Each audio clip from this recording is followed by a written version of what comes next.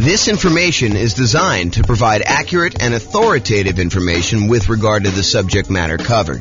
It is offered with the understanding that the presenters are not engaged in rendering legal, accounting, or other professional services. If legal advice or other expert advice is required, the services of a competent professional should be sought. Welcome to the New Orleans Real Estate Investing and Real Estate Financial Planning Podcast.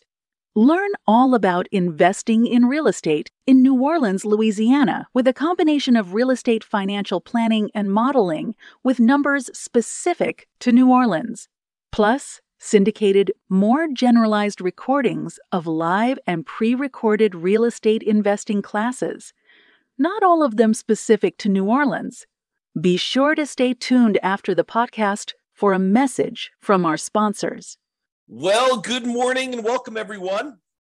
I am your host, James Orr, and today we have a really exciting class because everybody knows that if you put 25% down after buying an owner-occupant property and you're trying to acquire 10 properties total, 9 rental properties, everybody knows that putting 25% down is way better than utilizing the Nomad strategy of buying an owner-occupant property, moving in, living there for at least a year until you save up to buy the next property, then buy the next property, move out of the other one, convert that to a rental, and repeat that process until you have 1 owner-occupant property and 9 rentals. Everybody knows that 25% down is better.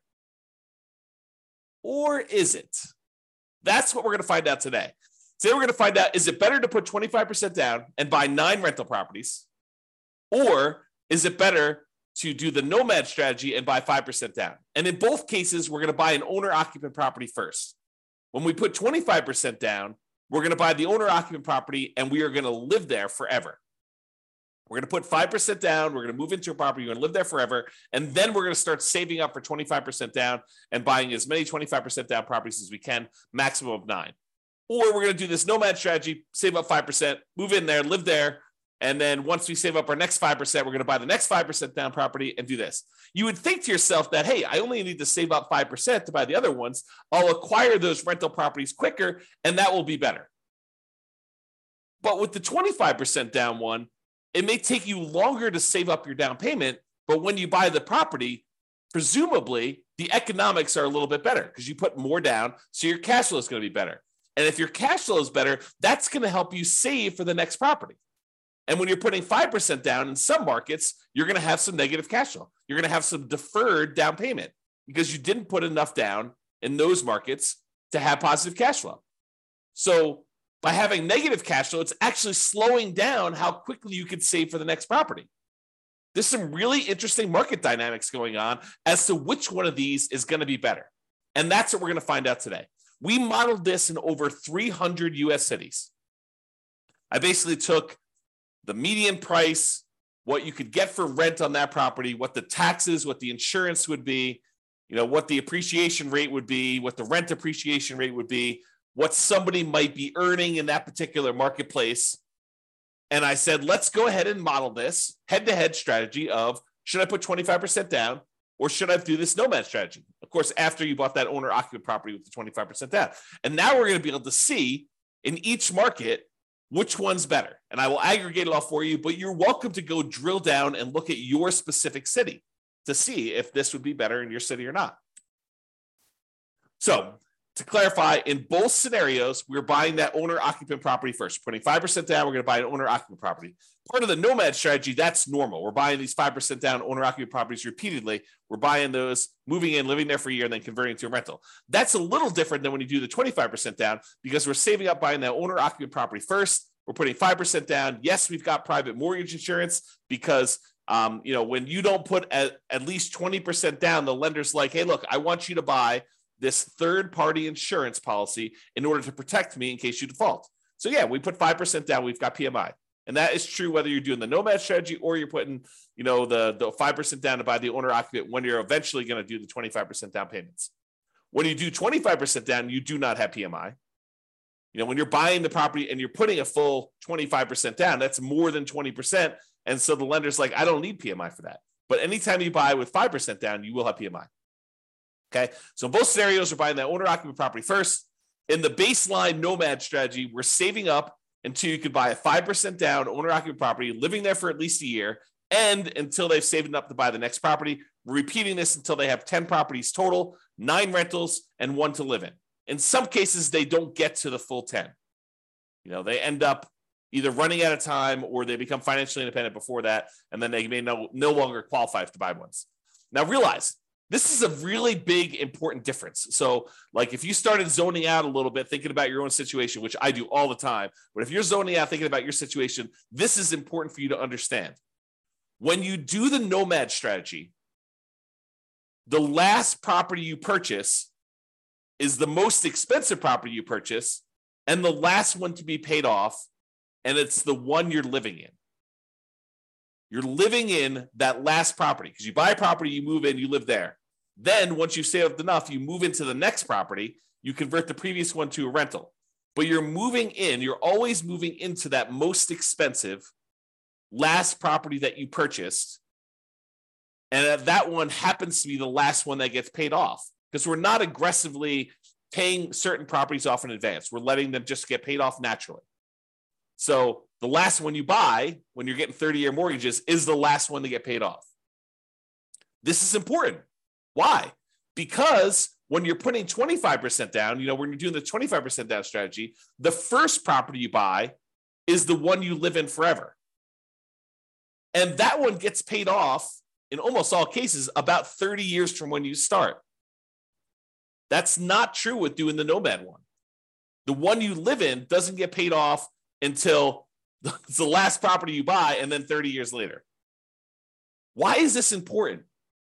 It's important because when we calculate if somebody is financially independent or not, if they have their owner-occupant property paid off, it means they don't need to cover that as an expense in order to be financially independent. It lowers the bar of what achieving financial independence is.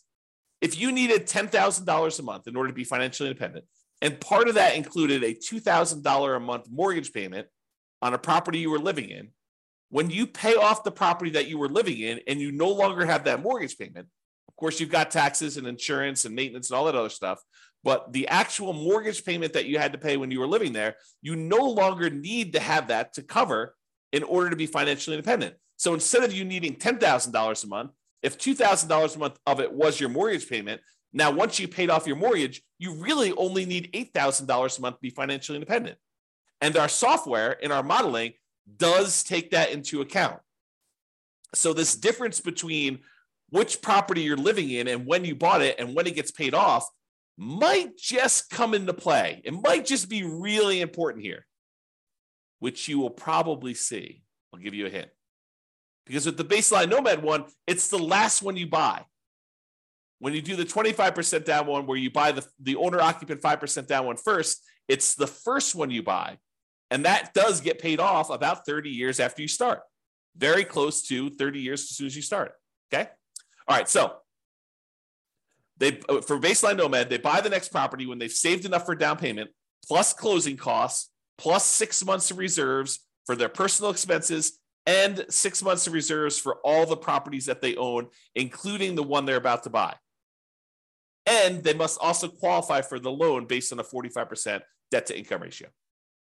Okay, so we are taking all that into account. So if you're buying properties and you're highly leveraged and they've got negative cash flow, that can slow you down if that's hurting your debt-to-income ratio. Whereas if you're buying 25% down properties and that is helping your debt-to-income ratio because it's got positive cash flow and it's pulling your debt-to-income ratio down, it's making it lower, which is better, then that helps you. So by buying the Nomad strategy, but Nomad properties in some markets where that has negative cash flow, it could limit when you buy your next property. Whereas when you put 25% down, that probably limits you less. In some cases, it actually helps you. It depends on the market and how good cash flow is in that market, how good the ratio, the economics of the property are, the ratio of the price to rent is, or the rent to price, depending on how you want to look at it, how you measure that. Okay? All right, so that's the Nomad one. For the 25% down one, they save up until they buy a 5% down owner-occupant property to live in. and they live in this property forever. That's the first property they buy. Then after that, they start saving up until they could buy a rental property with 25% down, plus closing costs, plus 6 months of reserves for all their personal expenses, and 6 months of reserves for all their other properties. And they can qualify for that loan based on the 45% debt to income ratio. And they repeat that until they buy up to 9 rentals with 25% down each. Okay. If you want to see like the charts I'm about to show you and you want to drill down and mouse over them and do all that other stuff, you can go to the URL on the screen here. I'll put it in the show notes as well. Okay. But if you want to go and see that, you can go look at that. All right. So we talked a little bit about this idea of being financially independent. So what makes somebody financially independent when we're doing our modeling? Well, the income from their investments need to exceed their personal expenses. That's the simple version. But what counts toward the income from their investments? Well, any net positive cash flow from rental properties counts. That's income minus all their real expenses, vacancy, principal, interest, taxes, PMI, property insurance, maintenance, management, all that stuff are expenses. So it's their net positive cash flow after all those expenses. That does count toward whether they are financially independent or not. Plus, any money that they have invested in the stock market or bonds or whatever else they got there times a safe withdrawal rate. So if they've got $1 million they go through, they buy all their rental properties, and then they start saving up money in their bank account, in their stock market account in this case, because it's what we have their extra money invested in. But if they've got that invested in the stock market, then basically you take that money, let's say they have $1 million, times the safe withdrawal rate. Let's say they think that 4% is their safe withdrawal rate. So it's 4% of the $1 million per year also counts toward them being financially independent. So, $1 million times 4% is about $40,000 a year. So what is that? Like, $3,400 a month, somewhere in that ballpark would be counting toward them being financially independent. That does count. And then 3 other sources of passive income, which in this case did not come into play because we didn't model it. We didn't model Social Security. We didn't model them buying annuities, and we didn't model them getting a pension from their job. But those would also count towards someone being financially independent.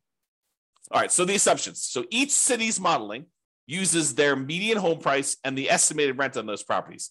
Now, it is important to realize, I'm kind of known for these 88 strategies to improve cash flow, but we did not apply any of the 88 strategies to improve cash flow in this modeling. We didn't try to maximize and optimize for cash flow here. We just said, look, we're buying a median price home with median price rent.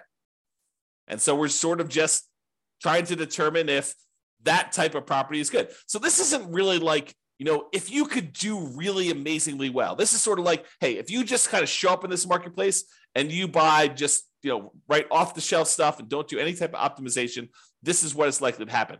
We'll do future classes where we optimize things. Where we buy at a discount, or we get a premium in rent, or we do, a strategy where we can get a little bit higher cash flow. We will do all those assumptions, all those kind of like analysis and comparisons in the future. We're doing like one of these a week, which for people on the podcast feels like one a month because we teach daily classes, but we publish a podcast once a month or once a week. I'm sorry, with some really rare exceptions.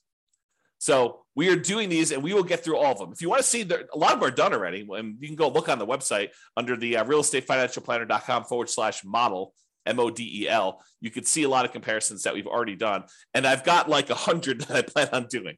So there's more coming. Okay. The job income does vary based on the city, so that they can afford property in that marketplace. If I said everybody makes $5,000. The people in Los Angeles could not afford a property based on that. They'd never hit their debt to income ratio in order to hit a median price property. So someone in Los Angeles earns more money than someone in Mobile, Alabama, as an example. Okay. However, when you earn more money, your personal expenses are higher. And so you need to overcome a higher hurdle in order to be considered financially independent. So to those who more is given, more is expected in order for them to be financially independent. Even though they get a benefit, they're also handicapped in whether or not they are financially independent. So when you have a higher income, you need to exceed a higher level of return, a higher level of dollars coming in. I guess it's a return in order to be financially independent. Okay. So we talked about that. So we start with just enough money for a down payment to buy a 5% down owner-occupant property with some closing costs. So about 7% of the price of properties in their marketplace, we assume everyone starts with. So everyone starts with a slightly different amount of money, but it's enough for them to buy a owner-occupant property in that marketplace for what I think is obvious reasons, right? If everyone started with 10K, then obviously the people in Los Angeles have been penalized, whereas the people in Mobile, Alabama probably have an advantage. So what we did is we standardized that by making it so that everybody has 7% of what the property value in their marketplace is when we start. They're buying those owner-occupant properties with 5% down, and with Nomad, they keep moving out of it into the next owner-occupant. Now, interest rates. So when they're buying their owner-occupant properties, whether it's the first one for the 25% down group or the Nomad people where they're buying them over and over again, we assume that the interest rate, the mortgage interest rate that they can get right now is 6.5%. with 5% down. And that does have, in addition to that 6.5%, it does have private mortgage insurance, as we discussed. When they're buying their rental properties, their interest rate is 6.75. And in fact, I have a typo in here, so I'm going to correct that. So let's correct this now. When buying rentals, it is 6.75 for 25% down. All right, so continuing on. 7% per year of the stock market rate of return. That's what they're earning on money they have sitting in their bank account, waiting for investment somewhere else. And we did model this out for 100 years. And if you want to see any of my other assumptions, which there's a lot of assumptions here, go see realestatefinancialplanner.com/model, and you can see exactly what I use for this modeling. All right, so let's jump to it. So in terms of speed to financial independence, how quickly they achieve financial independence, which one is faster? Which one gets to financial independence faster? Doing the baseline Nomad strategy or putting this, buying this owner-occupant property and then buying 25% down? Well, in 230 of the 304 cities that we modeled this in, so 230, that's a little bit more than 70%. 70% would be about 210. So, 70 something percent, maybe closer to 75%. So about 75% of the cities, it was faster. They achieved financial independence faster by putting 25% down to buy their rentals. What? 75% of the time, about 75% of the time, 230 cities, that it was faster for them to be financially independent by buying that owner-occupant property and then putting 25% down, taking all that extra time in order to save up to buy rental properties. That ends up being faster? Yep, it does. However, 66 cities, about 20% of the time, it's faster to do Nomad. That's crazy. How do you know which one to do? Got to look at your city. Got to do the modeling. Got to look at the math. And I did it all for you. So it's not like you need to do it. You just need to go look. Pick your city, go drill down and say, is this better to do Nomad in my market? Is it better to do 25% down? And then look at your situation and understand the pros and cons and what's actually happening and why it was better. And maybe there's an exception. Maybe if you're, optimizing for your cash flow, maybe it is a little bit better. Maybe if you decide to pay off your properties early, it's faster. Right? You got to go look and see that. That's why we're doing all this analysis. That's why it's fun. Okay. In 8 cities, it didn't make a difference. They achieved financial independence in exactly the same month, whether they put 25% down or they did Nomad. In 8 cities, it doesn't matter. Okay. So that's what was going on with there. So you can see, though, the breakdown of when this happens. The gray area is your 25% down. The red in the background is your baseline Nomad. And one of the interesting things, remember I made that really big point out of, when you do the 5% down and then you buy 25% down rentals, the property that you're living in as an owner occupant is the first property you buy. So that property gets paid off after about 30 years. Well, what do you think is going on with this big line right here? There's a whole bunch of cases where what made the difference between you being financially independent or not was you paying off that owner occupant property that you lived in. It just occurred naturally. Eventually, you no longer have a mortgage on the owner-occupant property you were living in. And when you do that, your threshold, the bar, comes down for what it takes for you to be financially independent. So we see this huge spike when those mortgages get paid off. So that's what's going on. Eventually, someone ends up, having all these mortgages paid off, and that makes a huge difference for the 25% down group. You'll notice that doesn't show up for the Nomad group because they're constantly moving into another property. And so the last property they buy is the one they need to wait to get paid off when you do the Nomad property, when you do the Nomad strategy. Okay. So another way of thinking about this is buying that owner-occupant property and letting it get paid off makes a huge difference in when you are financially independent, which we will cover in a future class. We will do just a straight up comparison of 25% down where you buy an owner-occupant and 25% down where you don't buy an owner-occupant, and maybe 20% down where you buy an owner-occupant and 25% down, or 20% down where you do, 20% down where you do and don't buy an owner-occupant. And maybe we'll even do some other comparisons, some other interesting comparisons where you do that. So my wife and my puppy have just walked past my backyard. Like we've got a gate and open space and stuff. And they just walked by and I saw them. That was very, very snuggly. Okay.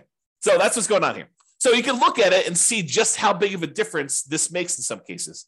The green dots show where 25% down was better by this number of months. The further away we are from this zero line, the better it was. So this, for example, this extreme dot here is about 125 months better, about 10 years faster for them to achieve financial independence. That's the extreme, right? There's a bunch, though, in the kind of 5-year point where it's about 5 years faster for them to be putting 25% down than doing the Nomad strategy. And some of the Nomad ones where, Nomad is faster than putting 25% down, some of those are, 3 years, definitely 2 years is a big group here where it's 2 years faster for them to have done Nomad. And is it skewed where, is it better to do this strategy when you have higher priced houses? In my opinion, there seems to be a preference for when you put 25% down, that tends to be a better strategy with more expensive properties, right? This axis right here shows you how expensive the properties are. These are inexpensive properties over here. These are the more expensive properties over here. And you can see that it tends to be more green, better with 25% down when we get up into the more expensive properties. It's not exclusively. There's one that's almost $1 million that was better to do Nomad, but it seems to be a pattern, a slight pattern that when you have more expensive properties, it tends to be a little bit better to put 25% down. That's what the data suggests. Okay. All right. So we talked about speed to getting to net worth. Speed to getting to financial independence. Now let's talk about net worth. Because there's two different things, right? There's how fast we get to FI, and then there's also how much money we got. Who has a higher net worth? And so it turns out in 168 cities out of 304, 168 cities, you have a higher net worth at year 40. It's kind of a snapshot in time. At year 40, you have a higher net worth by putting 25% down. 168 cities, which I think that's, 180 cities would be about 60%, right? So it's a little bit less than 60%. So probably like the 55% range, you would have a higher net worth if you put 25% down. In 127 cities, you'd have a higher net worth if you Nomad it. So not as extreme. Now, 40% of the cases, a little bit less than 40% of the time, it would be better for you from a net worth perspective to do Nomad. In about 55% of the cases, it would be better for you to do 25% down. So that's a little closer. In 9% of the cities, or 9%, no, in 9 cities, that's about, 3%, it didn't make a difference. They had the same net worth at year 40. All right, so you can see the difference and how big the differences are. There are some big differences. There are some cases where it's $5 million difference at year 40 in net worth. So you got to go look at your city and see. All right, now we kind of summed up some of this data here, and we showed that on average, okay, I've got average and median here. On average, it is 25.3 months faster for you to be financially independent by putting 25% down, by buying an owner-occupant property, then saving up and doing 25% down to buy your rental properties. About a little bit more than 2 years faster on average. On median is when we take all the numbers, we stack them up from the lowest to the highest, and we look at the middlemost number. There happens to be 2. We take the average of the 2 middle ones. But We look at the middlemost number, and on median, it is 73 months faster for you to put 25% down. So what is that? That's like 6 years? 6 years faster. 6 years of, if you happen to have a job that you really hate, that you didn't need to work because you were financially independent faster.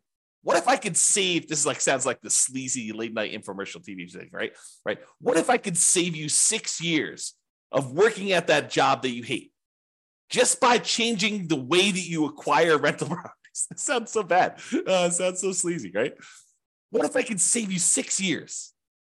Yeah, that's really what it is, right? I mean, that's what we're talking about. If you do this 25% down, then you've, on median, half the time it's better than that. Half the time it's worse than that. That's what median is. It's better for you to put 25% down. 6 years. That's a big difference. I mean, even on average, it's 2 years. I mean, think about it. 2 years of not having to go into a job that you hate. Now, if you love the job, you can keep working. Do whatever you want to do, right? Now, difference in net worth. So on average, the difference is about $235,000. Not that big of a difference. On median, it's about $377,000. Okay. And on average, it's slightly better in terms of Nomad.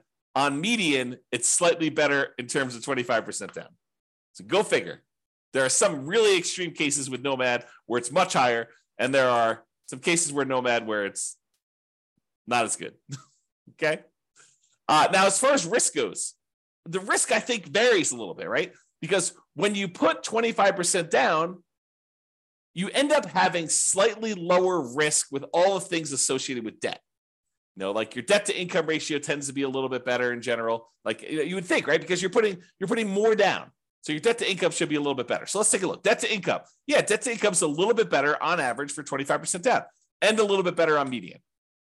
I mean, but are we talking about like these monstrous differences? No, it's 19.6 versus 18%. I'm sorry, 19.6 versus 18 for the difference between median and average. It's 30% debt to income average for baseline Nomad versus 19.6. So not insignificant, not horribly bad. What about debt to net worth? Well, same thing. Whenever we're talking about debt, you're probably going to see that 25% down is better because you have less debt. You're putting more down in general. And your debt to your account balance, your liquidity. Well, when you have more money because you didn't put enough down, you didn't put more down for the 5% down Nomad, you tend to have a little bit more liquidity. So the amount of debt you have compared to your bank balance, a little bit better for Nomad. The months of reserves, we looked at that, and then rent resiliency, we'll cover those another thing. But the like risk measures are split. It's not universally better one way or another. Okay. In some ways, it's better to do Nomad. In some ways, it's better to do 25% down. All right. So remember, we've been talking about the median property and sort of like the associated rent that goes along with this. You could apply those 88 strategies to improve cash flow and improve on these. So you shouldn't think, this is exactly how I will do. I mean, it'll never be exactly how you will do because there's no way that things will fall into place and be exactly the same. I just watched this documentary on Infinity. And they were talking about how, there's an infinite number, if imagine, hypothetically, theoretically, there was an infinite number of universes where an infinite number of us existed. In that case, with an infinite number of us, you could possibly achieve this exact simulation, this exact model. But in this universe, not likely. The chance of property prices going up exactly 3% and interest rates remaining exactly at 6.5 or 6.75, depending on which one you're buying, for the entire 100 years that you were doing this, and you managed to get that, and taxes and insurance went up by that exact number every time. I mean, the chance of all that happening is like zero. Okay. So we're basically using this median price property, what rent might be on those. You should be able to choose and do better, right? And we do some modeling where we do those improvements. You can see the impact. Go look at the realestatefinancialplanner.com/model, or we'll do future classes where we compare those different things. But realize that I am not an expert at 300 markets. So if you are an expert at your local market, if you go to realestatefinancialplanner.com/model and you see my assumptions, you're like, James, your assumptions for my market are not exactly right. I mean, normally we'd be buying properties that are 10% less in price, or, getting a little bit better rent to price ratio than what you're talking about here. Yeah. Let me know, reach out via email. I will go update those. I'll rerun it, and it will update all these charts. It won't update them in the video, but it will update them on the website so you could see the most up-to-date versions. And that may change things for some folks, right? Not every market, but in some markets could change things. So reach out. And I'm not trying to show the best case, right? I'm not trying to show the property that only you could buy once every 7 years because it's so good that they only show up once every 7 years. I want to do what the average Joe real estate investor, and Joe could be male or female, shows up in a marketplace and does. What could they very likely achieve by just showing up there that any real estate investor in that market could expect to achieve? And I have a typo. So I will do that. Could expect to achieve. Okay.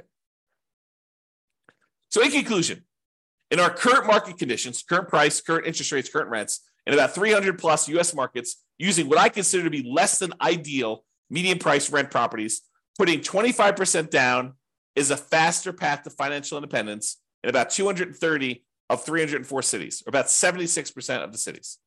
For net worth, 25% down still wins, but it's only in 168 cities of 304. The market does matter, though. You would not be able to improve. You will not be able to improve your time to financial independence in every market by doing this. You got to look at your market, your specific situation, how much you make, how much you're saving, what type of properties you're buying. Like, all that stuff can really have an impact, especially when it's close.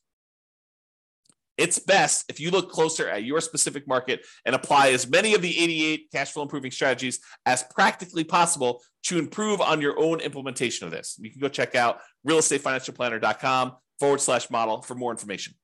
So that's all I got. I hope you enjoyed this class. I really do like these classes because I think it dispels some of the myths out there about folks saying, oh, it's obviously better. You always put 25% down. Maybe. It's always better. You always do Nomad. That's going to be so much better. Maybe. You got to actually look at the math. And now we could see if we do this in 305 markets or 304 markets or whatever it is, we could see the difference of what is likely to happen. There you go. That's all I got for you. This has been James Orr. Hope you have a great day, everybody. Bye-bye for now. With home prices up, mortgage interest rates up, and rents up but not quite enough to counteract the higher prices and interest rates, cash flow on rental properties in New Orleans is harder than ever. Book a call with the Real Estate Financial Planner to apply our proprietary 88 strategies to improve cash flow on your rentals. See the show notes for a link to schedule your call and improve your cash flow today. If you're a real estate agent, lender, or professional in New Orleans that wants to help our real estate investor listeners, consider reaching out to learn about collaboration opportunities with this podcast.